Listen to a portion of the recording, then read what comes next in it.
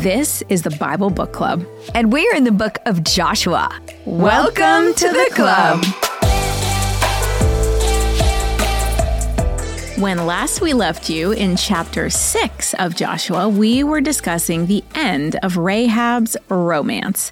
Of course, we didn't know for sure that Salmon, the man she married, was one of the spies, but we kind of hope he was because it is a great love story. And who doesn't love a good love story?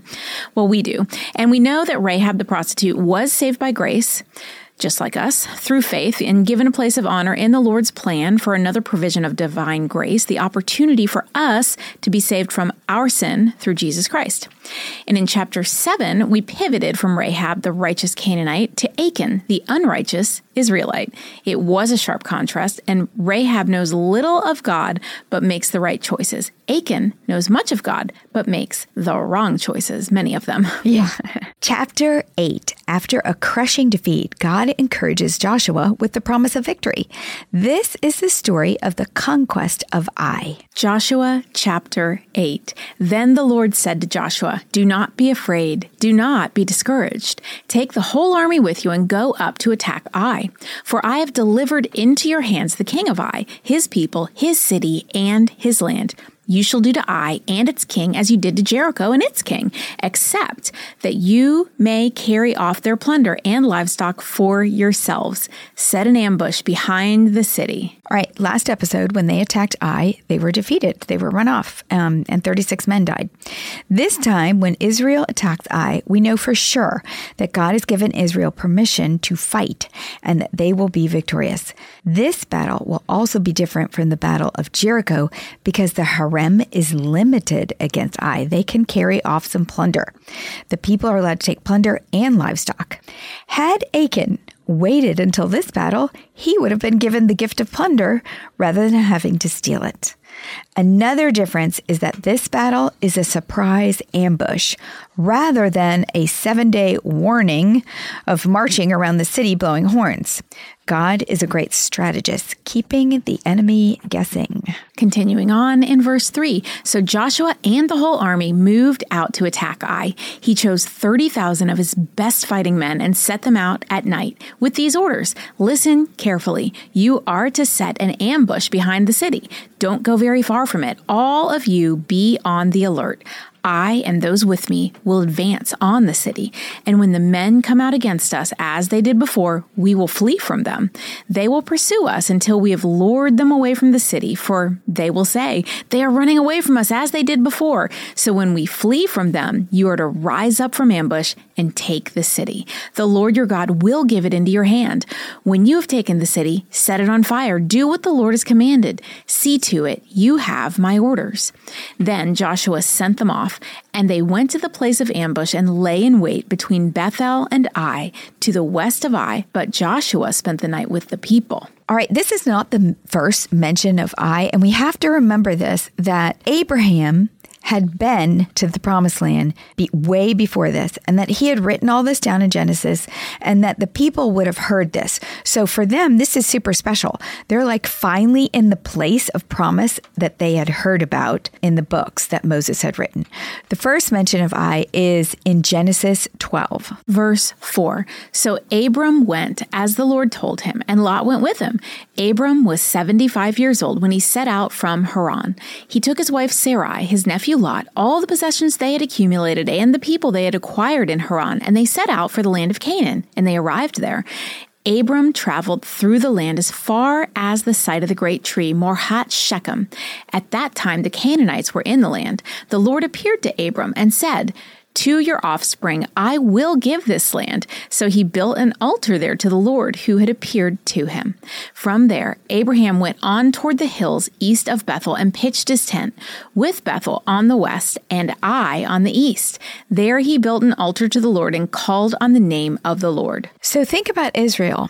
They're lying in the dark, waiting for dawn. And the coming battle that they're going to do this ambush on Ai. And I have to imagine, as they're kind of nervous, because who sleeps before a battle? Nobody, I'm sure.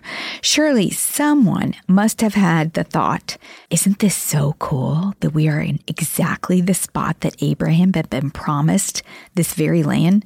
And someone else would have said, and I heard a priest say that Abraham built an altar to the Lord here. And dude, I heard he called on the name of the Lord for the first time right here where we're laying. I think they would have said, bruh. Bro, yeah. Hey, bro. Yeah. And man, can you believe we get to be the ones to take this promised land for our forefather, Abraham? It would have been a big deal.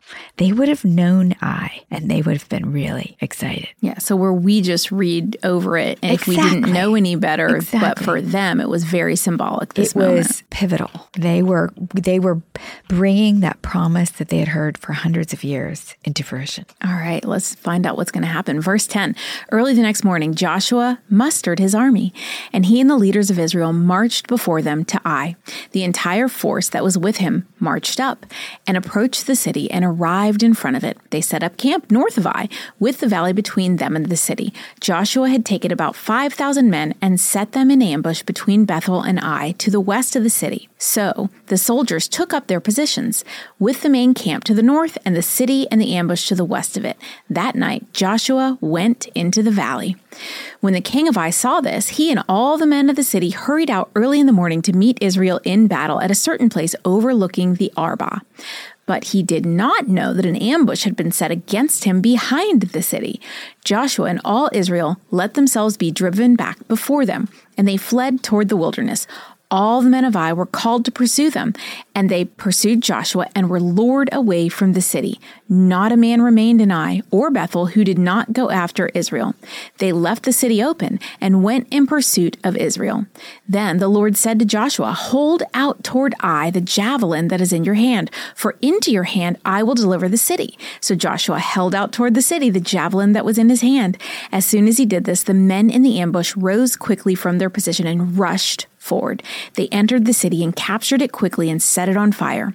The men of Ai looked back and saw the smoke of the city rising up into the sky, but they had no chance to escape in any direction. The Israelites who had been fleeing toward the wilderness had turned back against their pursuers. For when Joshua and all Israel saw that the ambush had taken the city and that smoke was going up from it, they turned around and attacked the men of Ai. Those in ambush also came out of the city against them, so that they were caught in the middle with Israelites on both sides. Israel cut them down, leaving them neither survivors nor fugitives. But they took the king of Ai alive and brought him to Joshua. When Israel had finished killing all the men of Ai in the fields and in the wilderness where they had chased them, and when every one of them had been put to the sword, all the Israelites turned to Ai and killed those who were in it. 12,000 men and women fell that day, all the people of Ai. For Joshua did not draw back the hand that held out his javelin until he had destroyed all who lived in Ai. But Israel did carry off for themselves the livestock and plunder of the city, as the Lord had instructed Joshua. So Joshua burned Ai and made it a permanent heap of ruins, a desolate place to this day. He impaled the body of the king of Ai on a pole and left it there until evening. At sunset, Joshua ordered them to take the body from the pole and throw it down at the entrance of the city gate, and they raised a large pile of rocks over it, which remains to this day. The destruction of Ai was a conquest according to God's commands, and that's why it was successful. It was also the fulfillment of one of God's promises. Unlike the last battle, it was picture perfect. The people followed Joshua's instructions, including the killing of 12,000 people and bringing the king to Joshua. And Joshua followed God's instructions, including keeping a javelin raised, similar to when Moses had to keep his arms up in the battle against the Amalekites in Exodus 17. And Joshua killed the king in an ancient Near East method by putting it on a pole, which sounds really horrible, but it was supposed to be a very public display. Yeah, exactly. The covenant renewed at Mount Ebal is what we're going to read next. So Moses provided specific details for this ceremony to the people in Deuteronomy 27. And Joshua is going to execute this covenant renewal with excellence, as usual. He's going to build the altar. He writes out the book of law on uncut stones. He offers sacrifices. And then the people recite blessings and curses. Now, you can read all of the blessings and curses for yourself in Deuteronomy 27, starting in verse 9, or you can listen to season 5, episode 13. Continuing on in Joshua, chapter 7, verse 30. Then Joshua built on Mount Ebal an altar to the Lord, the God of Israel, as Moses, the servant of the Lord, had commanded the Israelites. He built it according to what is written in the book of the law of Moses, an altar of uncut stones on which no iron tool had been used. On it, they offered to the Lord burnt offerings and sacrificed fellowship offerings. There, in the presence of the Israelites, Joshua wrote on stones a copy of the law of Moses. All the Israelites, with their elders, officials, and judges, were standing on both sides of the Ark of the Covenant of the Lord, facing the Levitical priests who carried it. Both the foreigners living among them and the native-born were there. Half of the people stood on the front of Mount Gerizim, and half of them on the front of Mount Ebal, as Moses, the servant of the Lord, had formerly commanded when he gave instructions to bless the people of Israel. Afterward, Joshua read all the words of the law, the blessings and the curses, just as it is written in the book of the law. There was not a word of all that Moses had commanded that Joshua did not read to the whole assembly of Israel, including the women and children and the foreigners who lived among them. So we talked about this a lot in last season. This would have been a really incredible scene, and probably something we should do today, actually, because the area, you can Google it, is kind of a valley set in the middle of two very slow sloping mountains. And the people were to gather, some on one side on one mountain and some on the other overlooking the valley. And then the priests would stand in the middle and they would recite these things, and certain people had to respond. Half of the tribes that stood on the one half and said the blessings, and the other half that stood on the other mountain recited the curses. And it created like an amphitheater of people responding to each other on either side. Well, and it was probably really echoey too. Oh, so yeah, it was probably you could hear. Really interesting thing to hear with the echoing and the amplified sounds of all their voices. Exactly. And if you were a child, you would never forget this moment. And you'd probably remember the words, and they probably talked about it often after that.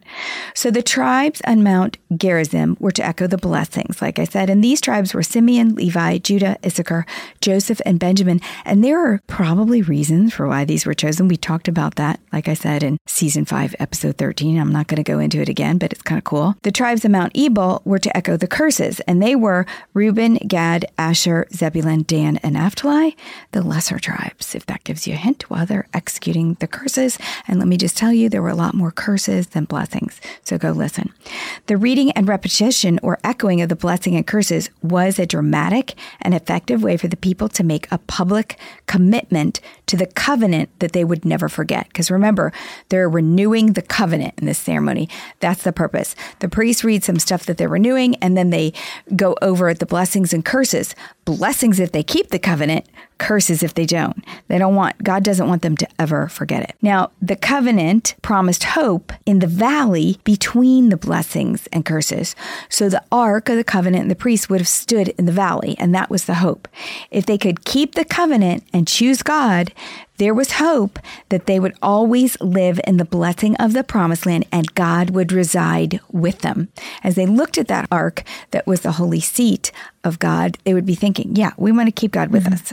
This is what we've got to do. All right, moving on to chapter 9. By now, word has spread, and the Canaanites all know that the Israelite invasion is a real threat. They're back to their hearts melting in fear, exactly. Right? They've knocked off 2 major cities.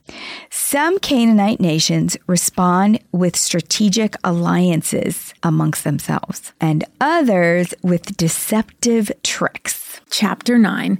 Now, when all the kings west of the Jordan had heard about these things, the kings in the hill country, in the western foothills, and along the entire east of the Mediterranean Sea as far as Lebanon, the kings of the Hittites, Amorites, Canaanites, Perizzite, Hivitites, and Jebusites, they came together to wage war against Joshua and Israel. The strategic alliances occur several more times, but never with success. So not much is said right here, but we're going to cover more of them.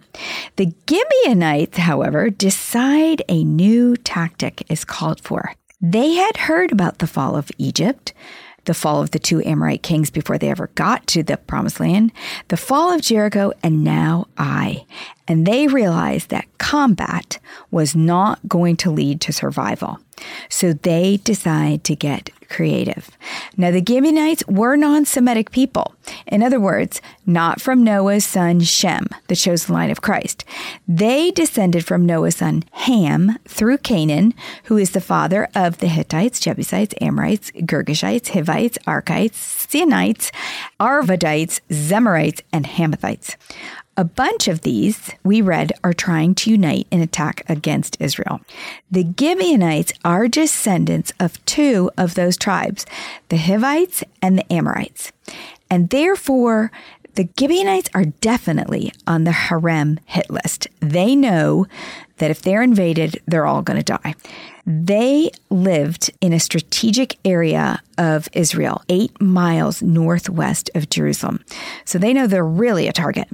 And it appears they are a different sort. For unlike the other ites nations, the Hivites, Jebusites, all those people, they don't seem to have a king. And perhaps the collaboration of the people, rather than having, a authoritative king, contributed to their creativity. They were very clever and proved that survival without bloodshed was possible if you used your head. This is the story of the Gibeonite trick and treaty. Verse 3, however, when the people of Gibeon heard what Joshua had done to Jericho and Ai, they resorted to a ruse. They went as a delegation whose donkeys were loaded with worn-out sacks and old wineskins cracked and mended. They put worn and patched sandals on their feet and wore old clothes. All the bread of their food supply was dry and moldy.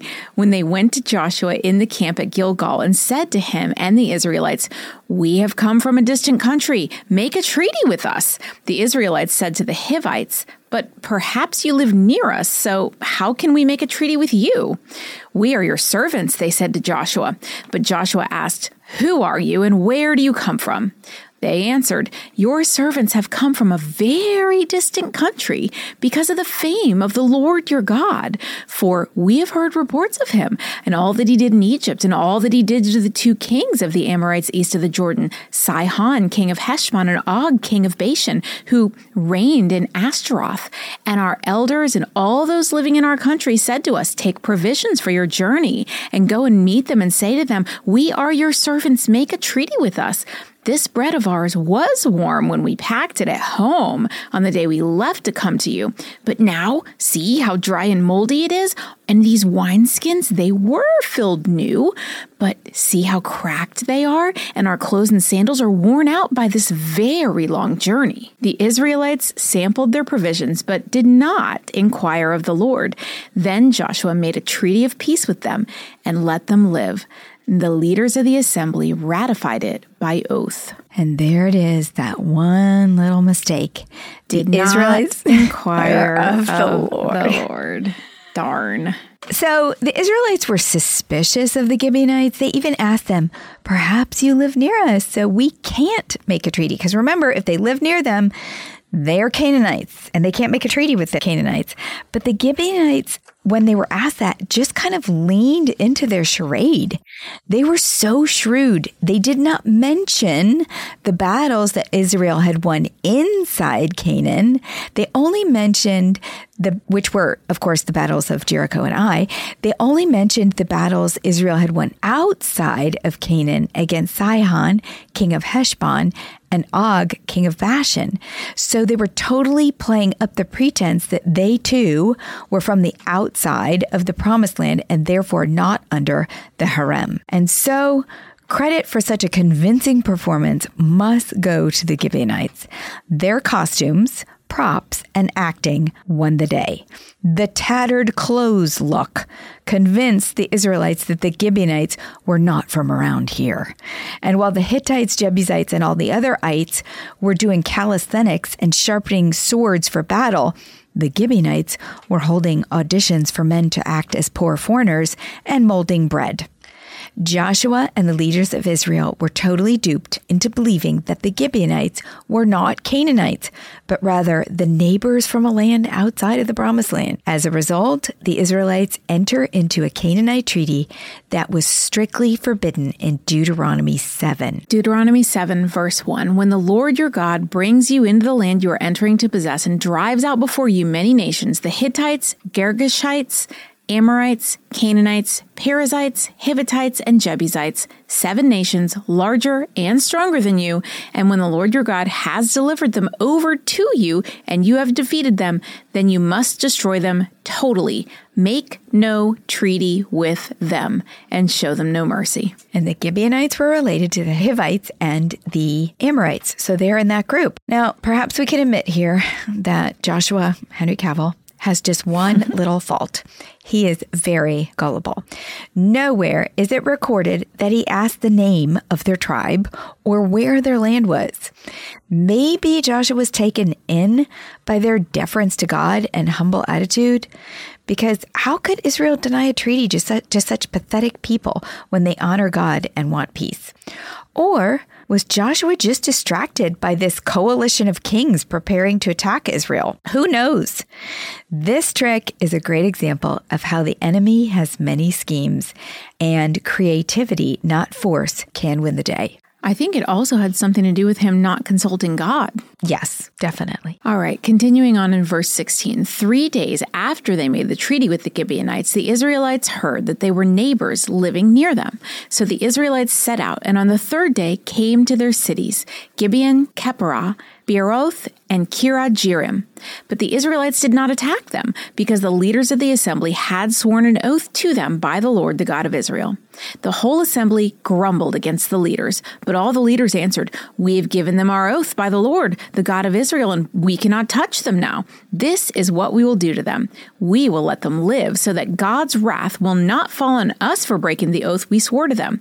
They continued, "Let them live, but let them be woodcutters and water carriers in the service of the whole assembly." So the leaders' promise to them was kept. We don't know how the Israelites discovered that the Gibeonites had tricked them, but it didn't take long, just 3 days.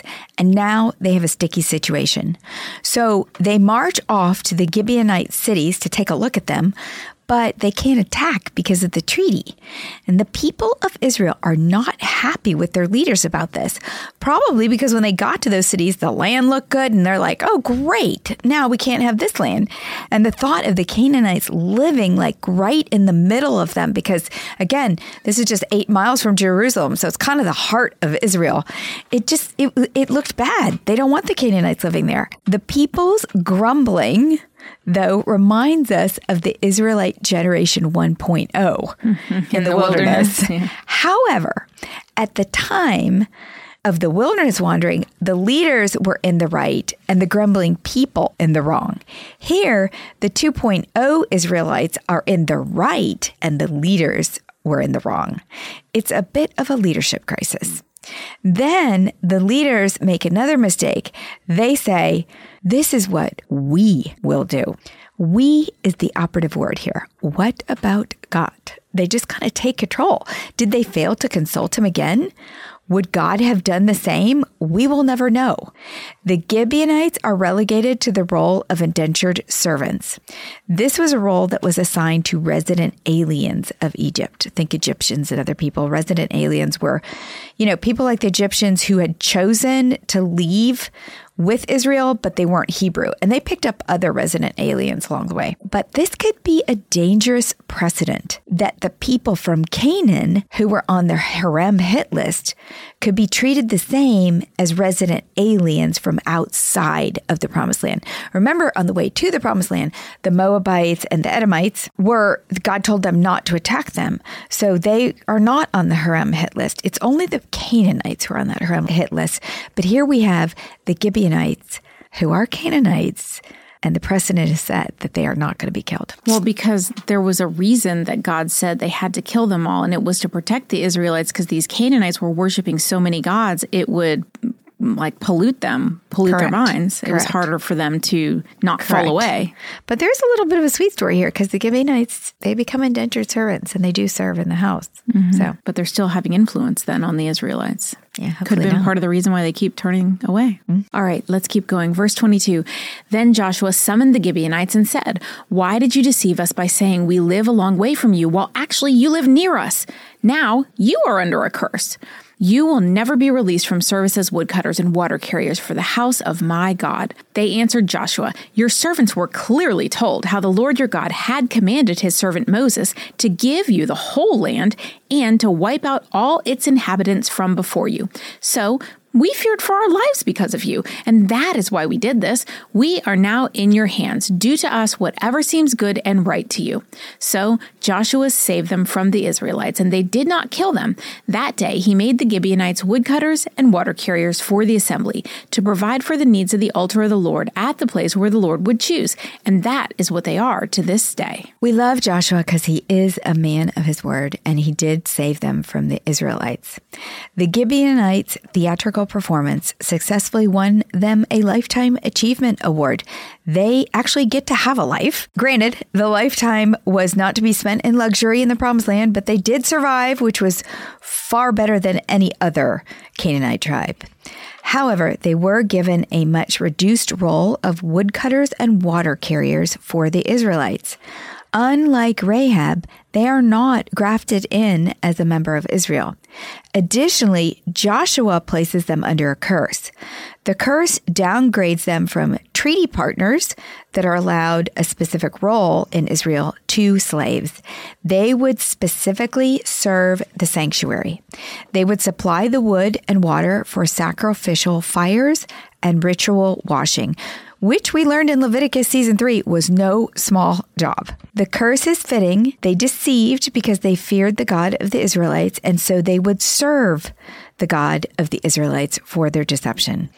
As a result of the treaty, the Gibeonites are here to stay in the Promised Land. In 2 Samuel, much later, Saul breaks the treaty and tries to do away with the Gibeonites.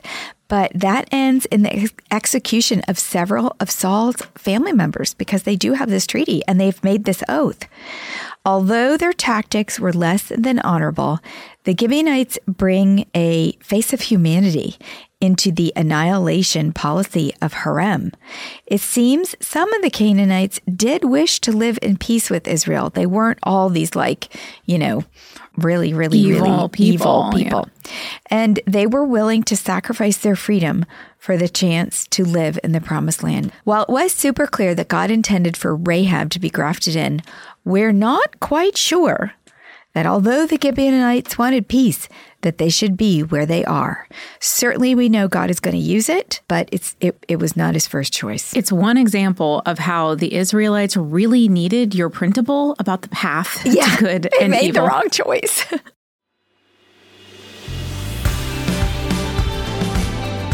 What's a club without friends? If you're enjoying the Bible Book Club, why don't you share it? And then you can say, Welcome to the club. New episodes drop every Monday, and get all episodes now on Amazon Music. As always, head over to susanme.com/Bible Book Club for show notes from today's episode. Bible Book Club is hosted by Susan Merrill and Heather Rubio, edited by Buck Buchanan, produced by Haley Mawat.